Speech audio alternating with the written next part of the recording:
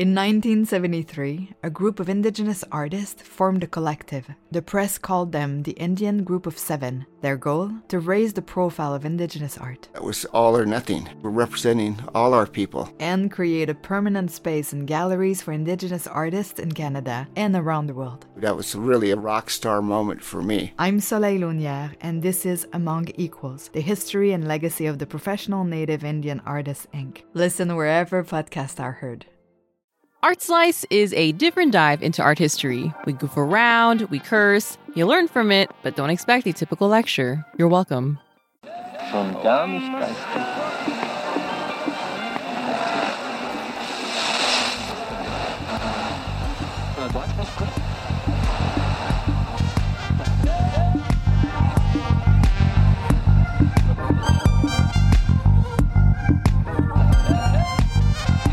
Welcome to Art Slice, short, a bite-sized serving of art history. I'm Stephanie Dueñas. And I'm Russell Shoemaker, back, listeners, with some snacks. Normally here at Art Slice, we wake you up, we shake the cobwebs, the academia, the art history brain out of you, give you a little consensual smack on the butt. Oh my God. And push you outside into the sunshine to wander around. Your eyes are like squinting in the sun because we forgot to hand you your sunglasses. But for Art Slice shorts, we put a little blanket around you, we give you a little consensual hug, we sit you down on the porch, spray you with just a little bit of DEET, make sure the mosquitoes don't get to you, and let your eyes adjust to the sunshine. These shorts, listeners, are a little different from our typical episodes. These are a little more open, a little less structured. We don't dig as deeply into the story. Maybe we cover artists who are still alive and making work, or artworks that normally wouldn't be considered art history, but are just as important. So, if you want a full serving of art history, we recommend you check out one of our full episodes. Stephanie, what are we talking about today? Today, we will be discussing Memento Number 5 by Kerry James Marshall, which is acrylic, glitter, and silkscreen on unstretched canvas from 2003. Stephanie, you know, my brain heard you say Memento Number 5 by Kerry James Marshall, but my other brain, deep inside my big brain, the smaller brain inside of my brain, okay, the brain that stores the information that should not be stored, okay, that heard Mambo Number 5. Oh my God, right? And then the song just started playing in my brain. I thought it was just me, and I didn't want to say it. I didn't want to bring it up because now it's stuck in my head. It's happening.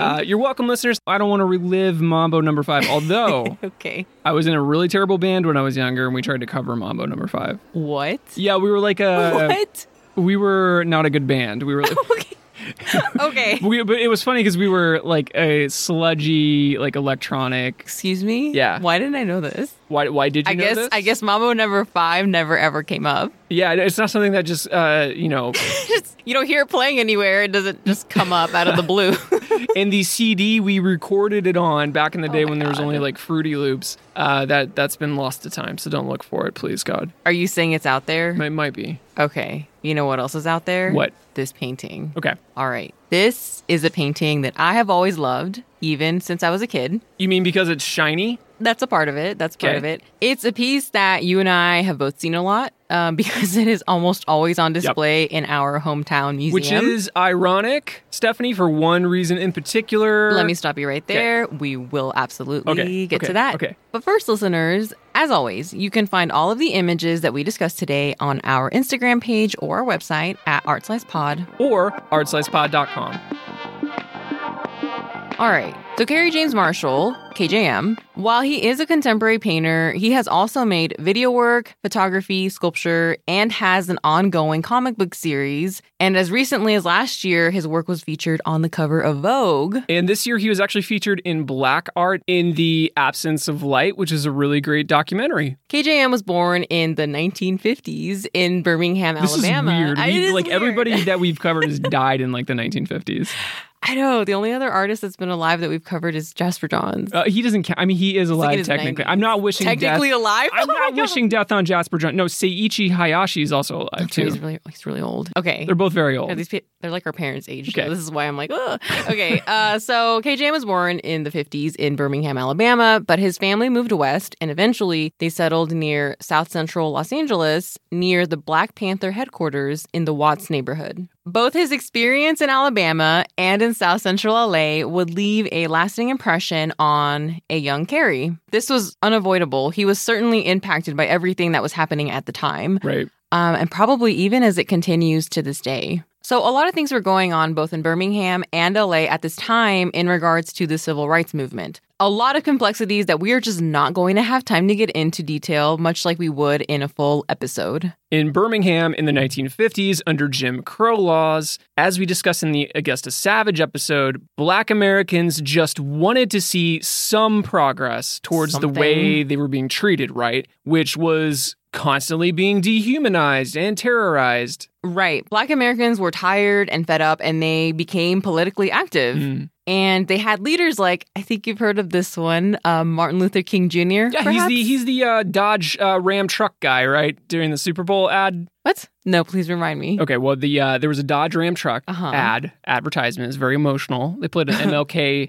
Jr. sermon on top of it. That's gross. But Martin Luther King Jr. specifically had sermons on how immoral it was for people who worked for a living to not be able to afford a car, or in this case, a truck on a year's salary, which I think a Dodge Ram will run you like $40,000 or $60,000, depending on how many fucking Hemis you want to put on it. So most people... Do you put Hemis in it or on it? I don't know what that is. Do they go around it? No idea. Okay. No idea. Does it sit in the passenger seat? I don't even know what a Hemi is. Okay. I'm very confused. Got Hemi. How do you spell that? Anyway, moving on. So following MLK's example, they all took to the streets participating in protests and, oh no, they started moving into new neighborhoods. And the KKK was like, no, thank you. We like our cheesecake factories to be racially pure. So they started bombing the houses of Black families. And they bombed a Black church that killed 4 children with fucking dynamite, Stephanie, in the 50s and 60s. Fucked up. Black Birmingham residents kept protesting. I mean, I cannot imagine the kind of patience one must have to just not burn the fucking city down after the people in your community were being bombed. These protests were not easy. They were met with police, tear gas, fire hoses, arrests. And what finally tipped the scale was a photo of a young Black man being attacked by police dogs. So this was on the front page of the New York Times, but conveniently, the Birmingham newspaper on the same exact day buried the same story on like page 2 or 3. It's a shame that it takes national coverage to get something done. Anyway, there was some progress, and that came through in the Civil Rights Act of 1964. KJM was about 7 years old when this was all going down. So if you can imagine being a child and seeing this either firsthand or just in the news or just feeling the anxiety that your parents felt at this time, you can kind of get inside the mind of Kerry James Marshall. Meanwhile, in Los Angeles, just a year later, the Watts riots of 1965 broke out. And at this time, there was a split between the nonviolent resistance that MLK Jr. had advocated for and younger civil rights leaders like Malcolm X, who taught, hey, maybe don't just let the police beat you to death. Like maybe fight back. Maybe fight back if you need to. The population in Los Angeles had also changed dramatically due to the Second Great Migration. Now, we discussed the First Great Migration in the Augusta Savage episode 9. This was very similar, but instead of only heading north, Black families also headed west. So the Black population in Los Angeles skyrocketed from about 70,000 residents to 700,000 residents. So what sparked the Watts riots was a drunk driver being pulled over. He was a young man named Marquette. While he was being arrested, his brother and his mother showed up at the scene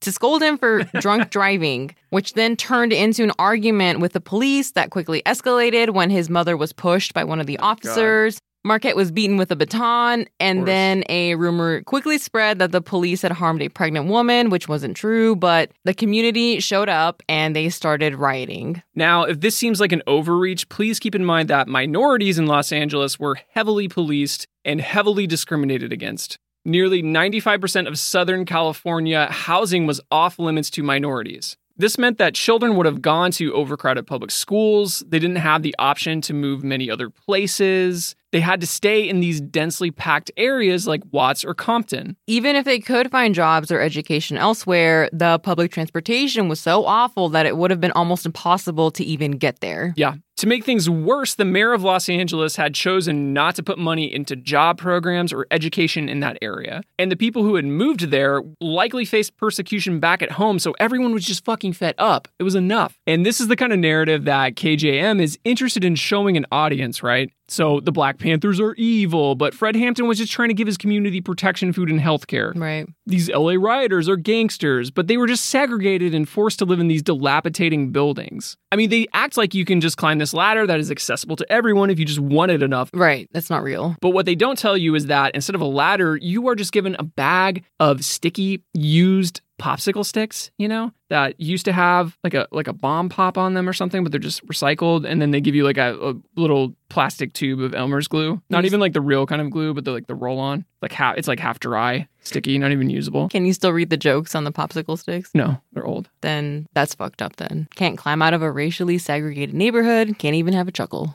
So it's a confusing time in the 1960s. It's a complicated narrative. There wasn't just one correct way of advocating for social change. And this is what KJM is addressing in his Souvenir series.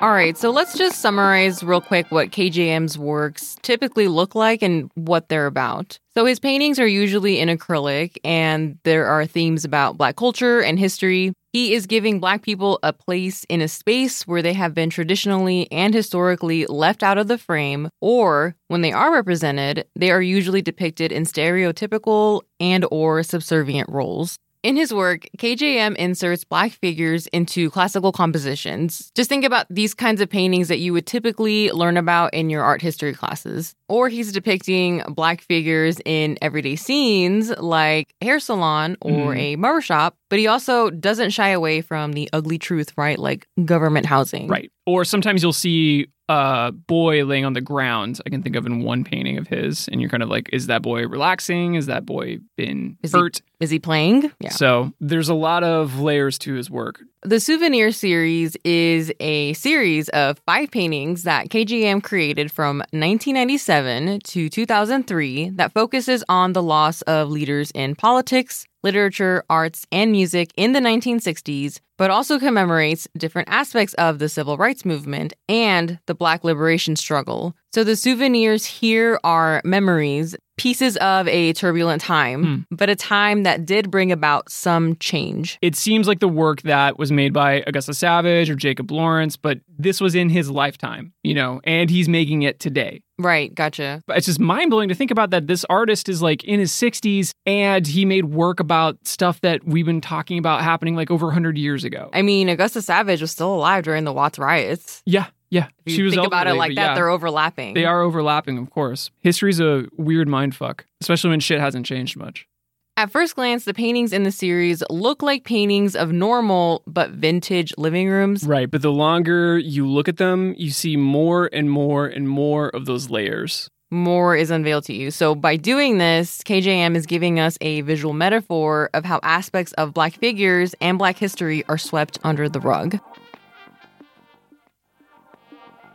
All right, listeners, we're just going to quickly talk about the series overall and some different aspects that we find in each one of them. So to start, in every painting, there is a different interior of a home. And there's also an older Black angel inviting us to join her in a ritual of mourning and celebration. I mean, we should point out that KJM's figures in general are black, like black. Not shades of brown. Not shades Straight of brown, up black. And that black is a stark contrast to that traditionally Porky Pig pink white figures that we see in art history, right?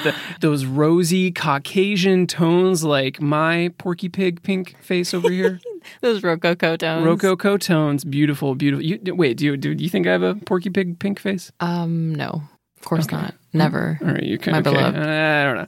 Anyway, so KJM plays with all kinds of contrast in his works, right? So he will use patterns next to other patterns and colors, next to screen printed photos. He uses a lot of flat geometric planes of color next to representational or even abstracted areas where he's just like wildly moving his brush around, right? With thick, wide brush marks. I love thick, wide brush marks, Stephanie. Do you know that? Love it. Yeah, I do. Man, it's juicy. Anyway, and what I really love is how much he fucks with your your regular old contrast, right? So opposing colors next to one another, think yellow and purple, so opposite on the color wheel, right? Those contrast and they tend to make colors oscillate next to one another, right? Or light and dark. And my favorite, he actually plays with low contrast too, especially in Memento number 5. So think of something with contrast, so light and dark, but it's been dimmed by a filter. So in most of these paintings, listeners, the angel is tending to something, tending to bouquets of flowers, almost like what you'd see at a funeral. So speaking of funerals, who are we mourning? Who are we commemorating?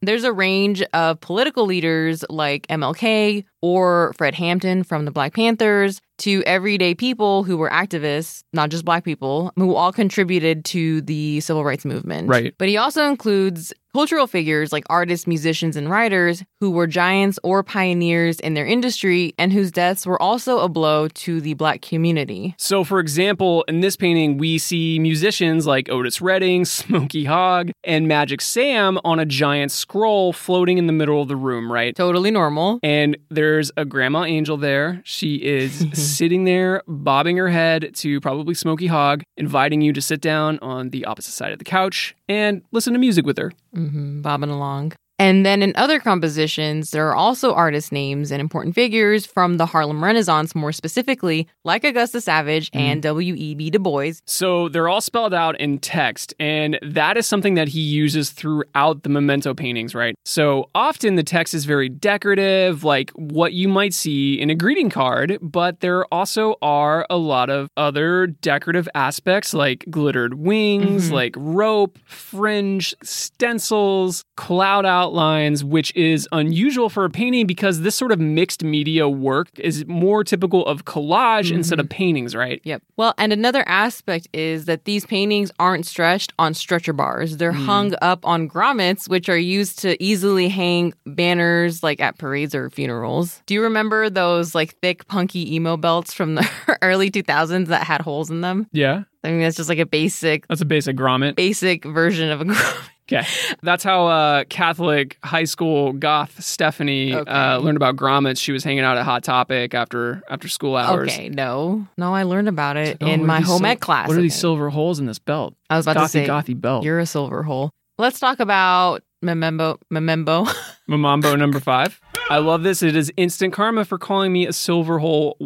Whatever a silver hole is, I'm not sure. Exactly. You would know, silver hole. Memento number 5 is a large, almost mural-sized painting that is almost completely painted in shades of black, white, and gray, and they're overlaid with squares of silver glitter, which overall end up looking like a patterned curtain over the living room interior. Besides for the curtains and the floating heads, which we'll get to, it looks like the home of like a 1950s television show. And this painting is, like Stephanie was saying, monochromatic.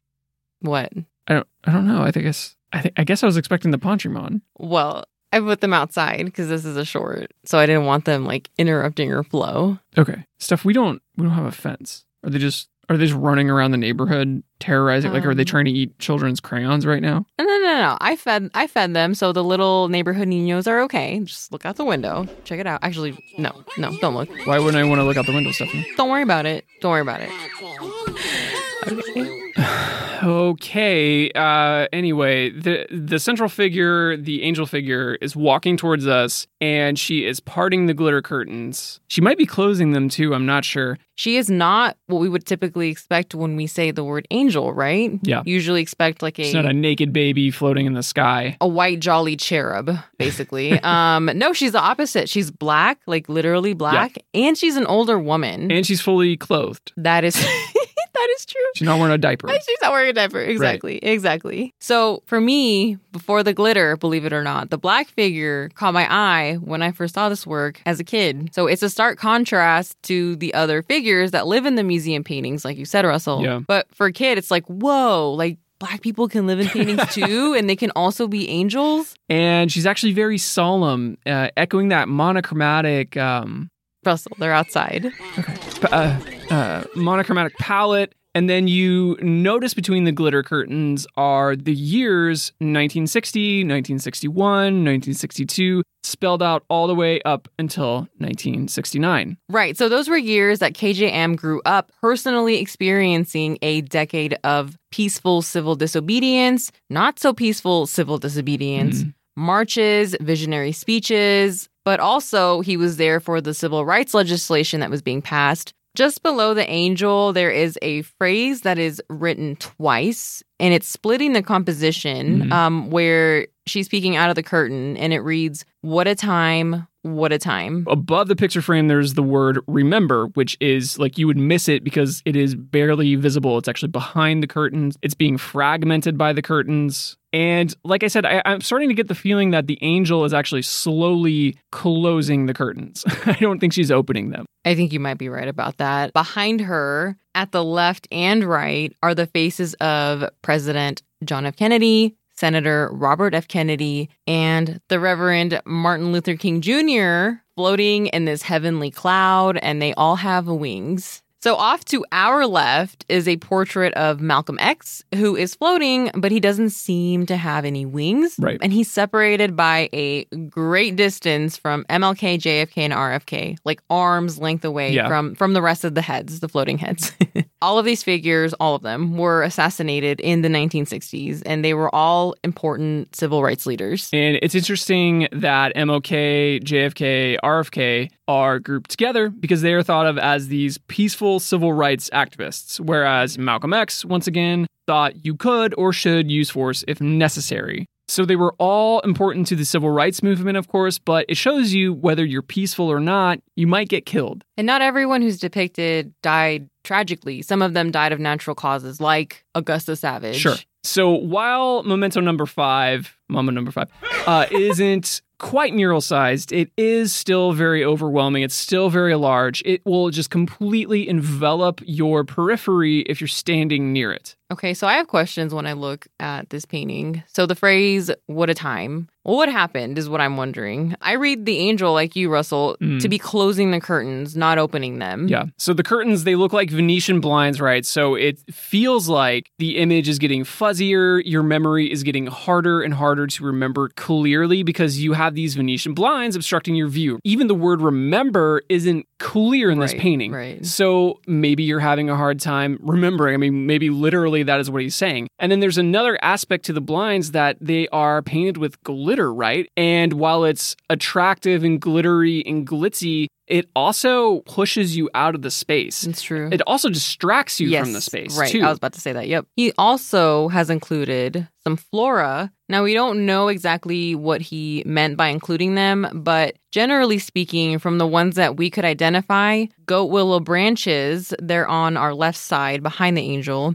They represent spring and resurrection. And then we have white mums on the angel's right side that represent death, truth, and purity. So this all gives me a sense that we are maybe looking at a tranquil waiting room. Purgatory? Possibly, or like you mentioned before, we're on a set, like a Hollywood movie set that is supposed to be like a heavenly waiting room. Yeah, so we are contractually obligated to make a David Lynch reference in every Art Slice episode, and it reminds me of the "In Heaven, Everything is Fine" part from Eraserhead almost. Except the angel doesn't look messed up. But then something too with David Lynch, it's like something's always off. Like you can sense it. You can't there's something see off it. in these. There's something off in for these. sure, for sure. Okay, so let's go back to the floating head. Speaking of things that are off, the cloud that MLK is floating in is emitting light and it's shining on the wall. And there are also windows on this side where there is light emanating through the blinds. Floating heads are also another David Lynch reference, but I'm only contractually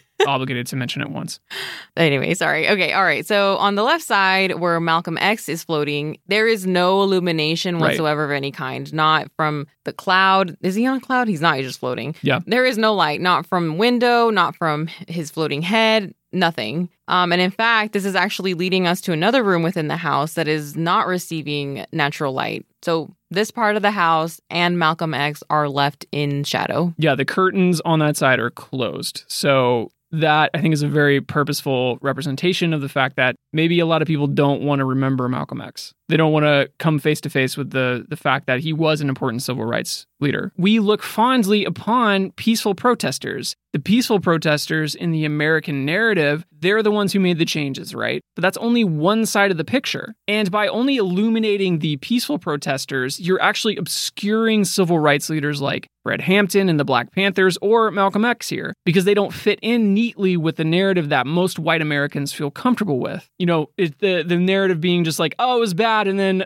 Abraham Lincoln and MLK fixed it. Now we're fine. Shut up and buy your Dodge truck. Okay. Yeah, it's kind of like our neighbor, this nice old white woman. And I say white because she is. Yeah. She had like not a Black Lives Matter sign, but basically Black Lives Matter adjacent sign that she had up in her lawn for a hot second. And then she took it down literally like the minute that Joe Biden won the presidency. Joey B comes in, he fixes it, Steph. Cops, he told him to shoot at the legs, not at the heart. Okay, well, right. You know, move along. What's so ironic about this angel closing the curtain, it's almost like the credits are rolling. Yep. Because that is just how good people with good intentions want to handle it. They want the narrative of, oh, hey, we've resolved this. There's nothing to see here. Let's sweep it under the rug, behind the curtain. Exactly. When it isn't resolved, I think most people have a hard time handling the duality that KGM is talking about here. The both visible and invisible, right? He's purposefully obscuring much of what is going on in the painting, and he's both pushing the viewer out and then inviting them to peek around the blinds. It's one of my favorite compositional devices when an artist is able to actually make the viewer feel like they're a voyeur on the outside looking in, because it's just this uncomfortable and complicated place to be in. Mm-hmm. And truth is uncomfortable and complicated. Yes, slow clapping. You're slow clapping? A lot of truth up in here.